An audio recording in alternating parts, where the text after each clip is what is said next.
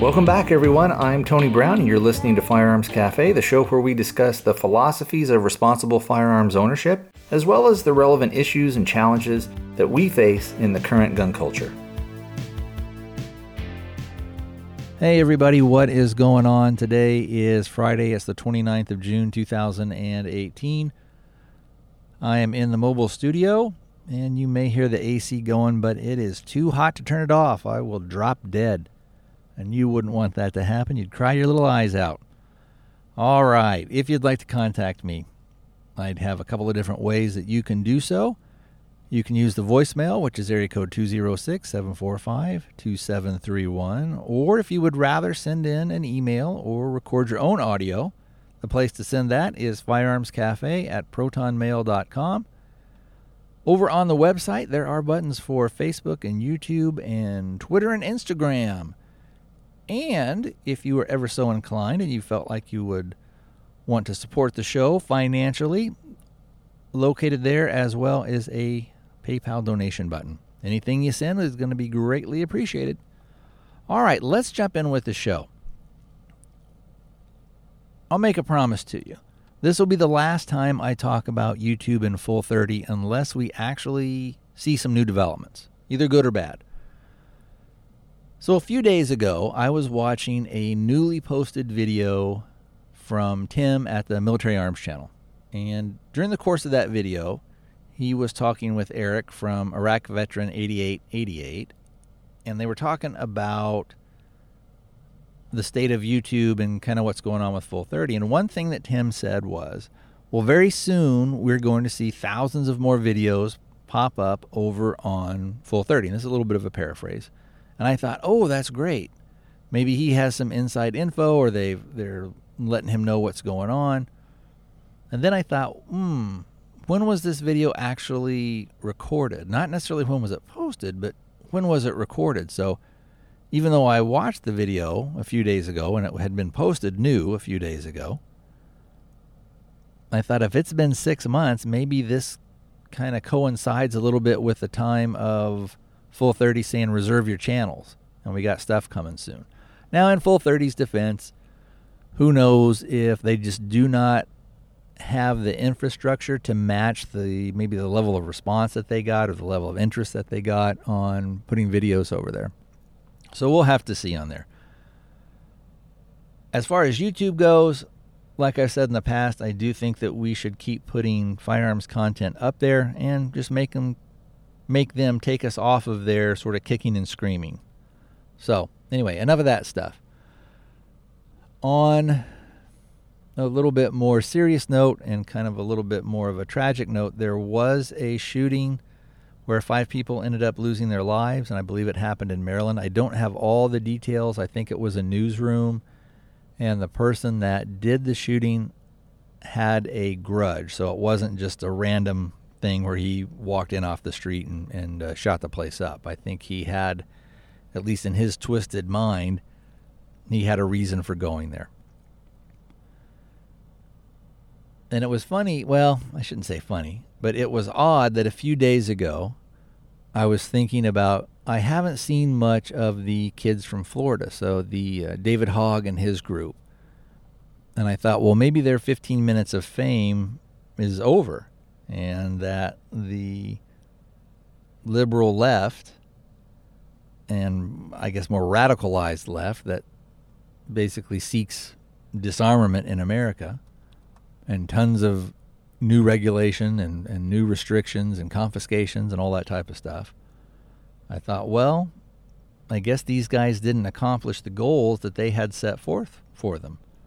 And so now they're just going to be tossed aside or thrown on the trash heap with the rest of the other failed strategies that they've had.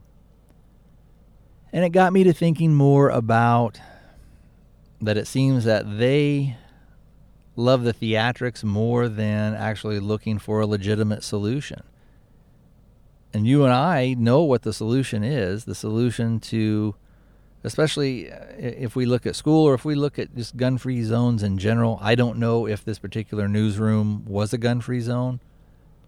I would have to say that the likelihood for that is probably pretty high. But if I'm incorrect on that, let me know. But again, the solution, especially if we look at schools, is it has to be common knowledge that if someone comes in there with the express purpose of murdering the students there or murdering the people there, that they will be met with armed resistance, and it's going to be anonymous armed resistance, meaning that the students there don't know which of the staff members, I guess we'll use, because it would include teachers, administrators, maintenance personnel, counselors, all that stuff. So any one of those people could be armed, and any one of those people could be trained in how to respond to someone who is coming in there with murder as their intent. But it seems like that's not really what the left wants. They don't want that solution. What they want is confiscation of guns. And I don't know why they think that once guns are confiscated, that will somehow magically create a state where people don't wish harm on others and people won't act on those desires to harm others. So anyway, my condolences go out to the family of the victims and the friends of them. It was a horrible thing that happened. I cannot imagine having to deal with something like that. Okay, on a different subject, let's talk about our buddies at the ATF. It seems from an article that I saw, and I guess you'd probably call it more of a blurb than an article, that the ATF is saying, hey, we need to hire some more guys. We need to have our computer system upgraded because our turnaround time for paperwork is terrible. But a lot of this stuff is sort of their own doing, I guess. They have been so overwhelmed by people who are buying suppressors, by people who are doing Form 1s, by people who are doing Form 4s and all this other stuff, that they're saying we need to increase our budget by $13 million to do this stuff, to get us just up to speed. And that maybe doesn't sound like a lot as far as the governmental agency goes, but you have to remember, once a bureaucracy gets an increase in money, it never lets it go. That stuff doesn't go back down. So that's going to be a hefty little price tag that we're all going to have to pay over the years. And I couldn't help but think, there's a much simpler solution to this problem that you have. Just go ahead and say, work with Congress and get it pushed through, get behind it and support it, and say things like, you know what, suppressors don't need to be on the NFA item list, nor do short barrel rifles. People should just be able to have those. It is ridiculous that these things are on the list that we need to worry about. Very simple solution. Wouldn't cost any money. Would cost basically $0. But I don't think they're going to do that. No bureaucracy ever gives money back if it's got money coming in, even if it's just a little trickle here and there. And of course, if you think about it, if they have been so overwhelmed, how many of those $200 tax stamps are going out? Probably tons and tons. So it probably represents a large revenue stream for them that they don't want to give up. So anyway, I just thought that was interesting. All right, amigos, let's jump over and talk a little bit about the AR-9 pistol that I'm building. What we'll do is we'll go over the components, what I decided to go with, why I decided to go with those things, and then we will kind of return to ATF land and talk a little bit about what I think the proper interpretation of their policies and regulations are, and what you need to do if you're going to do something like this type of build, what you need to make sure that you're doing to be in full compliance with the law. All right, so the components I went with, I did go with the 8.5-inch upper from Foxtrot Mike. I liked that over some of the other uppers that were out there. I liked the side charging handle. I liked a lot of the stuff that I had seen on it. Of course, I haven't shot it yet or anything like that. I don't have it all assembled, but once I do, I will give you guys a range report. I like the fact that you can move the charger from side to side. It's a little bit of work, but you can do it. And the rail on that is M-LOK, and then they have their own bolt, and their upper has a little on the back of it, like a little wedge that is there to help sort of seal up if you're shooting suppressed. Main reason, before I jump in with that, they also have on the end a different type of muzzle device. I think they call it a diffuser, and I'm not 100% sure, and I think the idea of it is that it is designed to kind of funnel the gases forward as opposed to maybe like on a regular A2 flash hider where it shoots sort of up and out to the side. I think the idea of it helps to not only move the sound away from you, but also to maybe help you kind of shoot a little bit flatter, that type of thing. We'll have to see. As I mentioned before, I do plan to shoot this suppressed, so I don't know if I will have maybe a tri-lug adapter or something like that, or maybe a taper mount that goes on and kind of lives on the gun when the suppressor is not on there. I tend to think that I may go with a tri-lug adapter, because then that way you just, once you do that and kind of pop it on, then that suppressor is sort of on there for good and you don't have to worry about it kind of unthreading itself. Anyway, discussion maybe for another day. So that's kind of it on the upper. With the lower, you basically are just using any standard AR type receiver.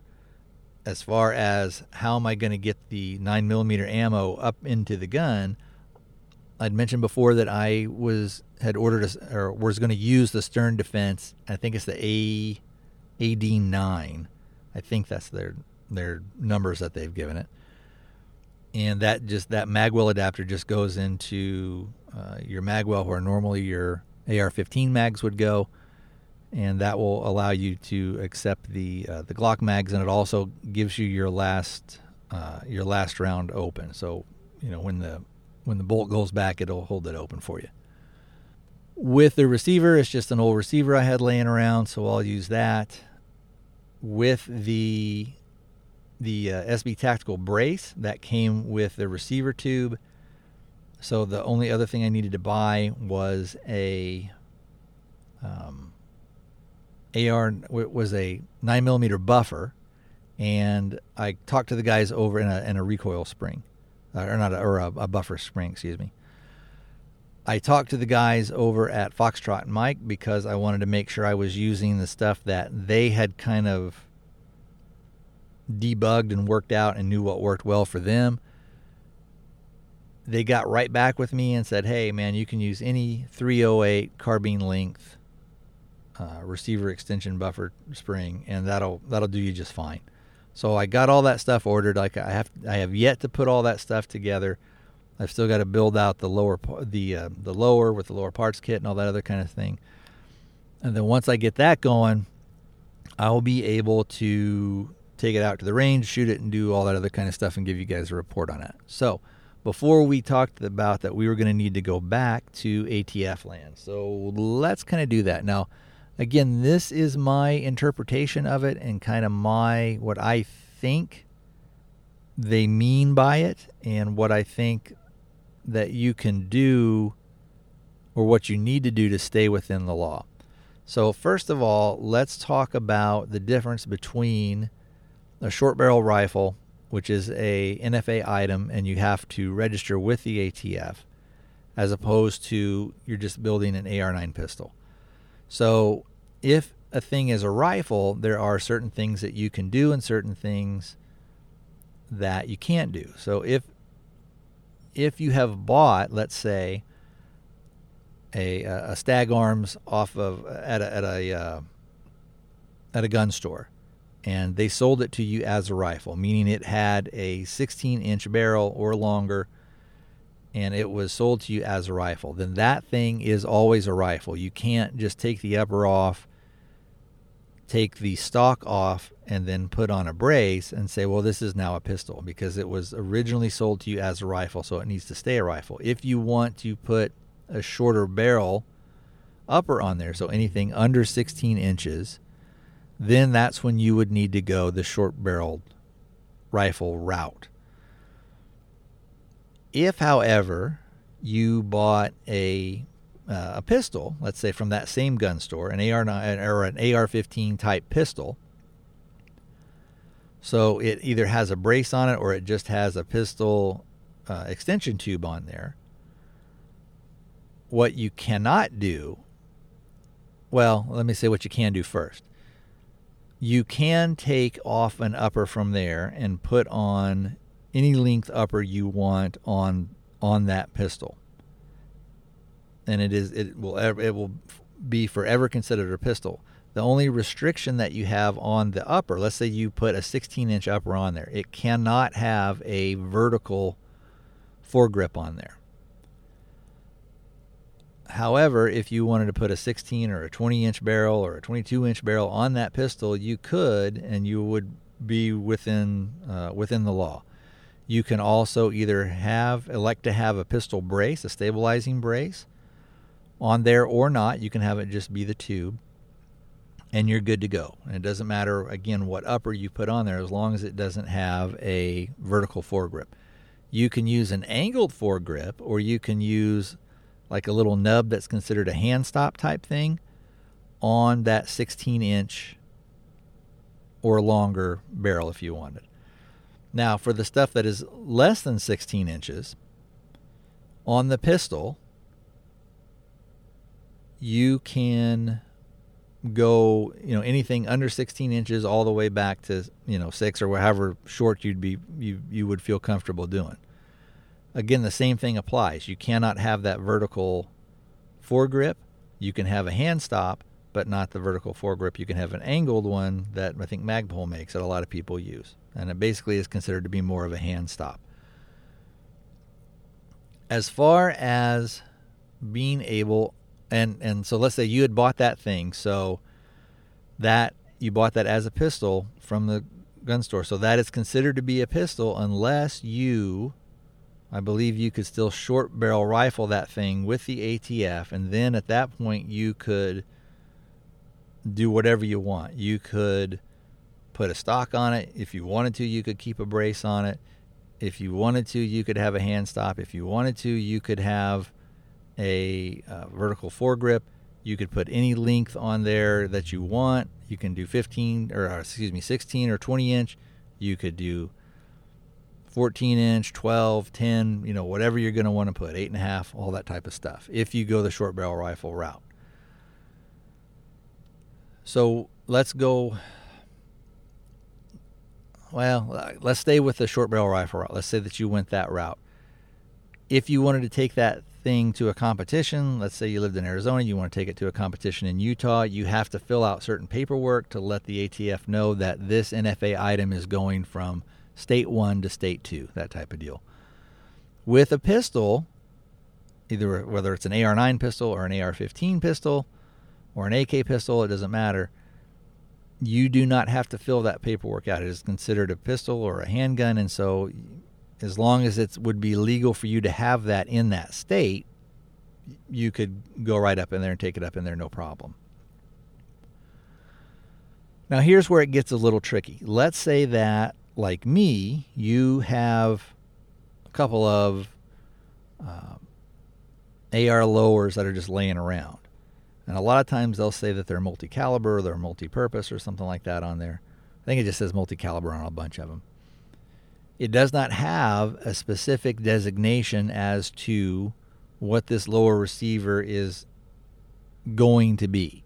So it hasn't, in theory, and we'll use our in theory quotation marks here, it hasn't been born yet. So under the eyes of the law, it's sort of just a firearm. It's just kind of out there. Once you say, oh, my intent is to build a pistol, or my intent is to build a rifle with that lower receiver, then that's sort of what you need to stick with.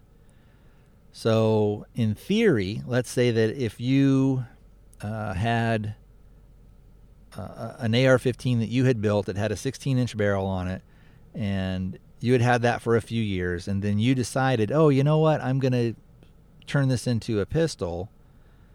So I'm just going to take the stock off, take the extension tube off, and use whatever came with this brace. Or I'll put a pistol receiver extension tube on the back and then just put a brace with it. And then I'll just put a short barrel rifle, or I'll put an upper on there that is less than 16 inches.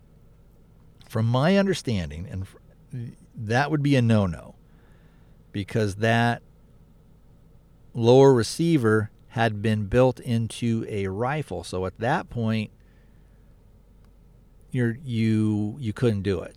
And this, I know a lot of this stuff doesn't make sense, but that's what it seems that it is. That once you have assigned intent to that object, then that's what that object needs to be. And if you want to change that stuff, I don't think you can. Now, maybe I'm wrong, and maybe I'm misunderstanding the thing with how they interpret that, meaning that maybe it's okay. I don't think it is. I think that would be a no-no. Like I said, if you had an old rifle and you're just like, well, I'll take the stock off, I'll put a pistol brace on, and then I'll put this 10-inch barrel on it, or a 10-inch upper on it. I don't think you can do that. I think that what you would have to have done was built that with the intent of it always being a pistol if you're going to go that pistol route. And again, like I said, maybe I'm wrong on that, maybe not. So that's basically what I'm going to do. Is like I said, I've got that receiver that's laying around. I'll go ahead and it will be born as a pistol. Maybe later on, who knows, I'll SBR it. Probably not, though, because I'll want to be able to have as much freedom with that thing as possible while still staying within the law. So let's talk about one other thing, and that is with and this will be specifically for the SB Tactical line of pistol braces. And basically what the ATF ruling on that is that if you shoulder that thing, you are not changing your pistol into a rifle. And I know a lot of this stuff is confusing, and it seems like, well, at one point they said if you shoulder a pistol brace, it doesn't change it. Then they said, no, it can be, you can be considered a manufacturer then, and you're changing it. And then when they kind of came out and finally clarified it, what they said is, no, if you shoulder that thing, you are not changing this from a pistol into a rifle. It doesn't magically change. They were very specific, though, with, and again, this is my interpretation. They were very specific, though, and they mentioned the SB Tactical line of braces. So I think if you were using a Shockwave or something else, I don't know. I think you would need to be sticking, again, my interpretation, I think you would need to stick with the SB Tactical line of braces in order to be 100% in full compliance with the law. Again, I could be wrong. Maybe my interpretation of it is wrong. I don't know. A lot of this stuff is just clear as mud. So anyway, that's what I'm doing. Hopefully this hasn't left you 100% confused. If you think that I've muddied up the explanation, or if you are of a different interpretation and you think, no, I think you're wrong on this, I think you need to do this, that, and the other thing, let me know. Go ahead and send in an email or a voicemail or something like that, or do your own recording, send it in, and I'll go ahead and play it out on the show, and we can have our discussion back and forth like that, I guess, a little bit. So speaking of sending stuff in, I'd ask that Spencer give us a little bit of a range report on the Ruger PC carbine, and I'll go ahead and read that now. So Spencer writes in, "Hey Tony, here's that update on the Ruger PC carbine you asked for. I think of this gun as a 9mm version of the 1022.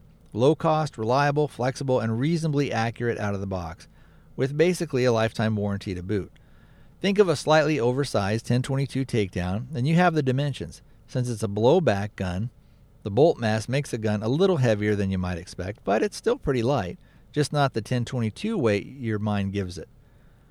Pretty much everything is ambidextrous. The charging handle can be swapped to either side, as can the mag release. The bolt hold open and crossbolt safety are in front of the trigger guard, so that's technically ambi as well.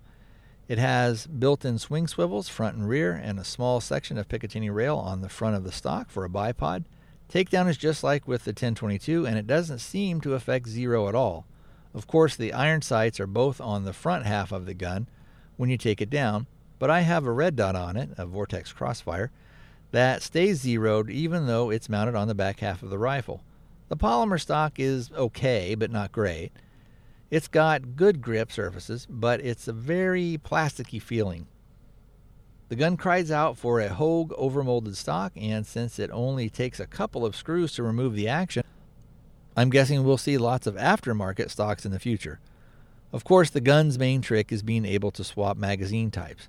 To do that, you just take the gun down, remove the rear action, 2 screws, and swap the magwell adapter of your choice in.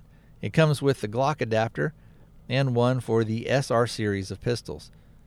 You can get one for the Ruger American pistols for $30 on Ruger.com. So far, it's only available in one configuration, a 9mm takedown, but I'm expecting that to change once production ramps up. If you play around with the action a bit, you can see that the bullet face is easily removable. I don't know if they are planning in-user caliber conversions down the road, but at the least, they make it easy to manufacture PC carbines and other calibers from the factory this way. No reason you couldn't see one of these in 45 ACP or even 10mm down the road. I've probably got 500 to 600 rounds through it so far, and it's never hiccuped on anything I fed it, including some Russian stuff that makes Wolf and Tula look good.